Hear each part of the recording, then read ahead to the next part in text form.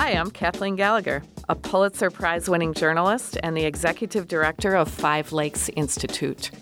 And this is How Did You Do That? A show about successful entrepreneurs and how and why they succeeded. I dropped out of college to take this lucrative job in Northern Canada, but it turned out to be a godsend because I really did learn a lot of radiation physics, and I decided then to get into medical physics.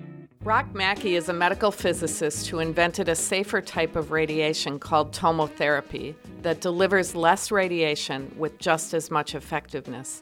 It has saved many lives. During a 25-year tenure as a University of Wisconsin-Madison professor, Rock taught radiation physics and dosimetry, wrote 185 peer-reviewed publications, secured more than 50 patents, and supervised 42 PhD students. But he also successfully made the transition from academia to business. Rock has started 6 companies, including most recently Linectra, a Madison company he co-founded in 2019 that is developing a metal 3D printer for manufacturing uses. In all of his startup endeavors, he has mentored and nurtured other up-and-coming entrepreneurs. His most successful startup, Tomotherapy Inc., raised $185 million in a 2007 initial public offering and sold to Accuray in 2011 for $277 million. Rock, welcome to How Did You Do That? Thank you. Let's start with some really important information about you. You're Canadian. I'm Canadian, eh? You were always the smartest kid in your class. You got all your degrees in Canada, in really hard subject areas, I might add. But you had experiences that got you an education outside of school as well. Well, of course, yeah. I was a bartender, a busboy, a waiter, and I also worked up in Northern Canada as a radon daughter decontamination technician and physicist. Well, and you learned a lot from that, right?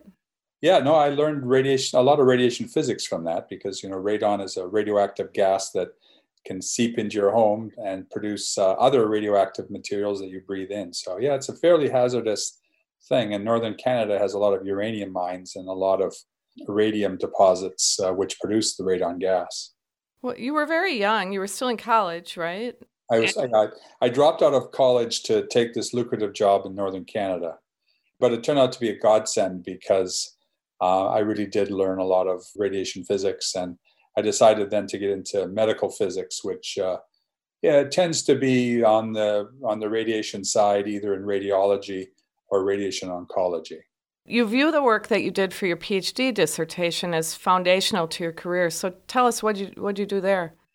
I worked on a way of calculating radiation dose with much more accuracy, almost an order of magnitude more accurate when I was doing my PhD. And then I continued to work on the method when I took a clinical job after a PhD in Canada and managed to publish a couple of papers that gave me some reputation. So I had known when I was in Canada that the mecca of medical physics was the University of Wisconsin. So I was asked to come down and apply for a job in 87. And so I moved here, or in 86, and I moved here in 87.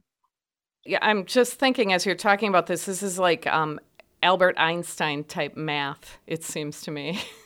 I wouldn't think it's quite that bold, but it can be very challenging. And certainly a lot of medical physics uses, very rigorous physics. I mean, there's some very complicated machines like CT scanners and MRI scanners that, are created by extremely brilliant people. Those 2 inventions were Nobel Prize-winning inventions. When you got to UW-Madison, your chairman wanted you to focus on stereotactic radiosurgery, which focuses radiation to treat tumors and other problems. You built the second department in the country that was focused on stereotactic radiation. Yeah, the second program in our department. We had the second program in the country in our department is, I guess, a better way to phrase it. Boston had the first program in the U.S. So the folks in Boston allowed us to copy the hardware. So we built a copy of what they had put together. But we didn't have a treatment planning system. We didn't have a way of calculating the radiation dose very well. So this forced us really to start working on treatment planning to be able to calculate the radiation dose. And this was for both functional problems and cancer in the brain. So radiation is used both to treat something called arteriovenous malformations, which isn't cancer. It does an excellent job of getting rid of them, and it also treats cancer in the brain. So this was first just focused on brain cancer. So this 3D planning system you built it with Mark Gehring, who's gone on to be a really successful entrepreneur in Madison under your tutelage, I might suggest. It became the basis for your first company called Geometrics. It's a big leap from a research project to building a company around your technology. What's important to know when you set out to do that? Well, I mean, we had used University of Hospital money to build the stereotactic program. Mark was hired by the university as a programmer to work on this project.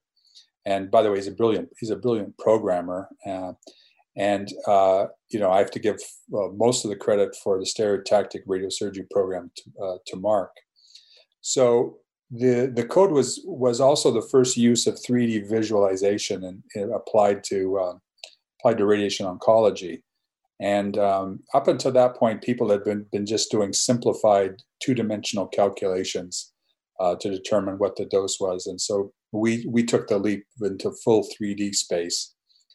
But it was amazing software. I mean, you literally could see beams entering and leaving on a accurate visualization of the patient obtained from the CT scan, because when you get a CT scan, you're really getting a map in 3D of the patient, including getting a pretty accurate map of the skin. So you could certainly get an idea if the patient was bald or had a beard, or I mean, you could see all of this very fine detail in the images that we were producing. It was amazing. It was really amazing software for its time. So, about 5 years in, you had been working with a company called ADAC. They made you an offer that at the time you thought you couldn't refuse. Yeah, so we actually wanted the hospital to get FDA approval. We were told we'd have to get FDA approval if it left the university. And so the university, really didn't feel they were in the place to commercialize it. So ADAC gave us a real academic's dream of an advance against a royalty deal, just like a book deal, which in hindsight was a terrible deal. So they ended up giving us $3 million to get FDA approval, and in 4 years later, in 1996, we got the 510K FDA approval, and they then told us, well, by the way, you owe us $3 million, so we're not going to send you any royalty checks until you've paid off the $3 million that we invested in you. So we didn't know what the heck we were going to do, because we needed money to pay people.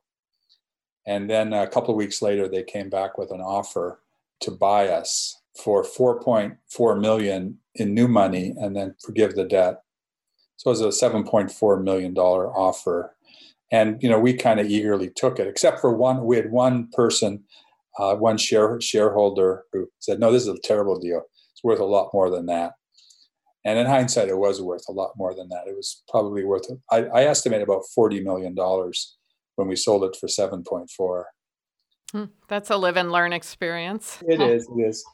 So you'd been working on the tomotherapy technology all along, and in 1994, you got a research contract with GE Healthcare. That halted abruptly when Jack Welch decided to get out of that area. So you kept building tomotherapy, though. It was touch and go.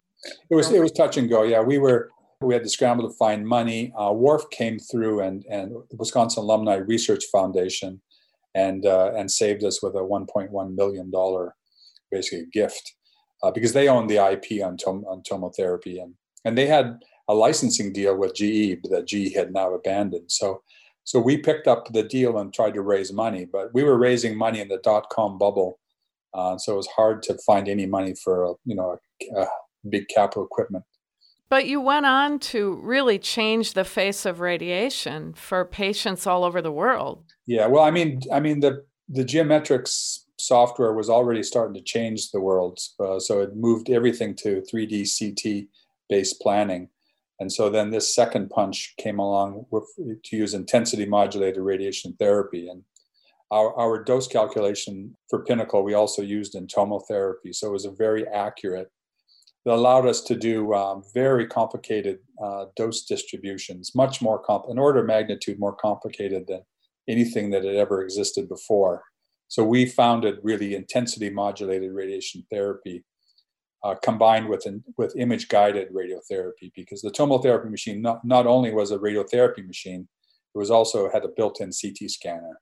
Well, I remember at one point you'd show a kind of panel of balloons, and you'd throw a dart at one of the balloons, and showing that tomotherapy could hit that balloon, hit the tumor, and not hit any of the tissue around it. I mean, we would hit the normal tissue, but we could sculpt the dose so that the dose was far lower in the sensitive normal tissue. So we could actually put in way less dose that could cause complications in the sensitive tissue. And then there's tissue that isn't very sensitive, like muscle and fat is not very sensitive. So you can put in more dose there. And that's why CT is so important, because you can know you know what the beam is going through. You, in 2011, sold the company. I mean, you got CEOs to come in and run it and all that sort of thing, but then you stayed involved. You sold the company in 2011 to Accuray. I guess it was considered a merger at the time, but Accuray came out the dominant player. You'd do that differently today, wouldn't you? Yeah, no, I think I would have bought Accuray. You know, in hindsight, and I think Accuray now sells more tomotherapy machines than they sell their product, the CyberKnife. And it really has a little more legs on it than the CyberKnife. So I think we were, in fact, the technology that was better. But you know what? The company that bought the other would have to go down to a very low cash balance, and it was risky, especially during a recession. So they frankly had more guts than we did. Rock, you're so clear-headed about the mistakes that happened over the course of all these companies. And I think that your ability to see that, it seems like, really informed one of the endeavors you did recently. You formed the Isthmus Project in Madison to help other entrepreneurs. Can you talk about that a little? Yeah. So the Isthmus Project really was one of the reasons I went there to start it, is to try to get the university and UW Health to fund good projects that would have legs. And it really, if we had existed when Geometrics was formed, then that would have been an Isthmus Project company, and they would have ended up. We would have had better business advice, and we would have done well, and the university would have done well by it, but because we didn't have that really guidance, then I think we certainly sold the company, and it took a lot more effort than it should have. And then tomotherapy, did take advantage of the university. It incubated in the university for a decade, and so having that incubation inside the university with lots of people to help, was really, really useful. It was useful to have Wharf involved. And so the Isthmus Project is basically a UW Health creation, but to help the UW Medical School and School of Public Health. Hopefully, the Isthmus Project will be able to nurture a lot of other startups that come out of the UW Health and the School of Medicine and Public Health. Yeah, it's the way entrepreneurship should be, like a do it even better next time. Exactly. And the universities should get their just desserts. It's a better way for them to participate, if you like, at pretty low risk in general. Just want to ask you, too, about your most recent startup, Linectra. It's something of a departure for you because it's not imaging. It's creating a 3D metal printer. Can you talk about that a little? Well, I mean, it sort of came from imaging because the project evolved from a new type of X-ray tube that instead of having one source, it has multiple sources in a line. Basically, an X-ray target is something that has to be water-cooled or oil-cooled, or else it'll melt. So we saw it as an opportunity then to build a print head that could melt metal. And so there are powder bed metal printers. So this is a multi-element powder bed printer concept. that would use electron beams to melt the powder surface instead of lasers. You know, it's so awesome to have you in the regional ecosystem, and it's just wonderful that you took the time to tell us more about what you've done and are doing. Thank you so much, Rock. Okay, thank you. You can read more about this story and find links to resources by visiting WUWM.com. You can also explore episodes of How Did You Do That at WUWM.com, at the iTunes Store, or wherever you get your podcasts.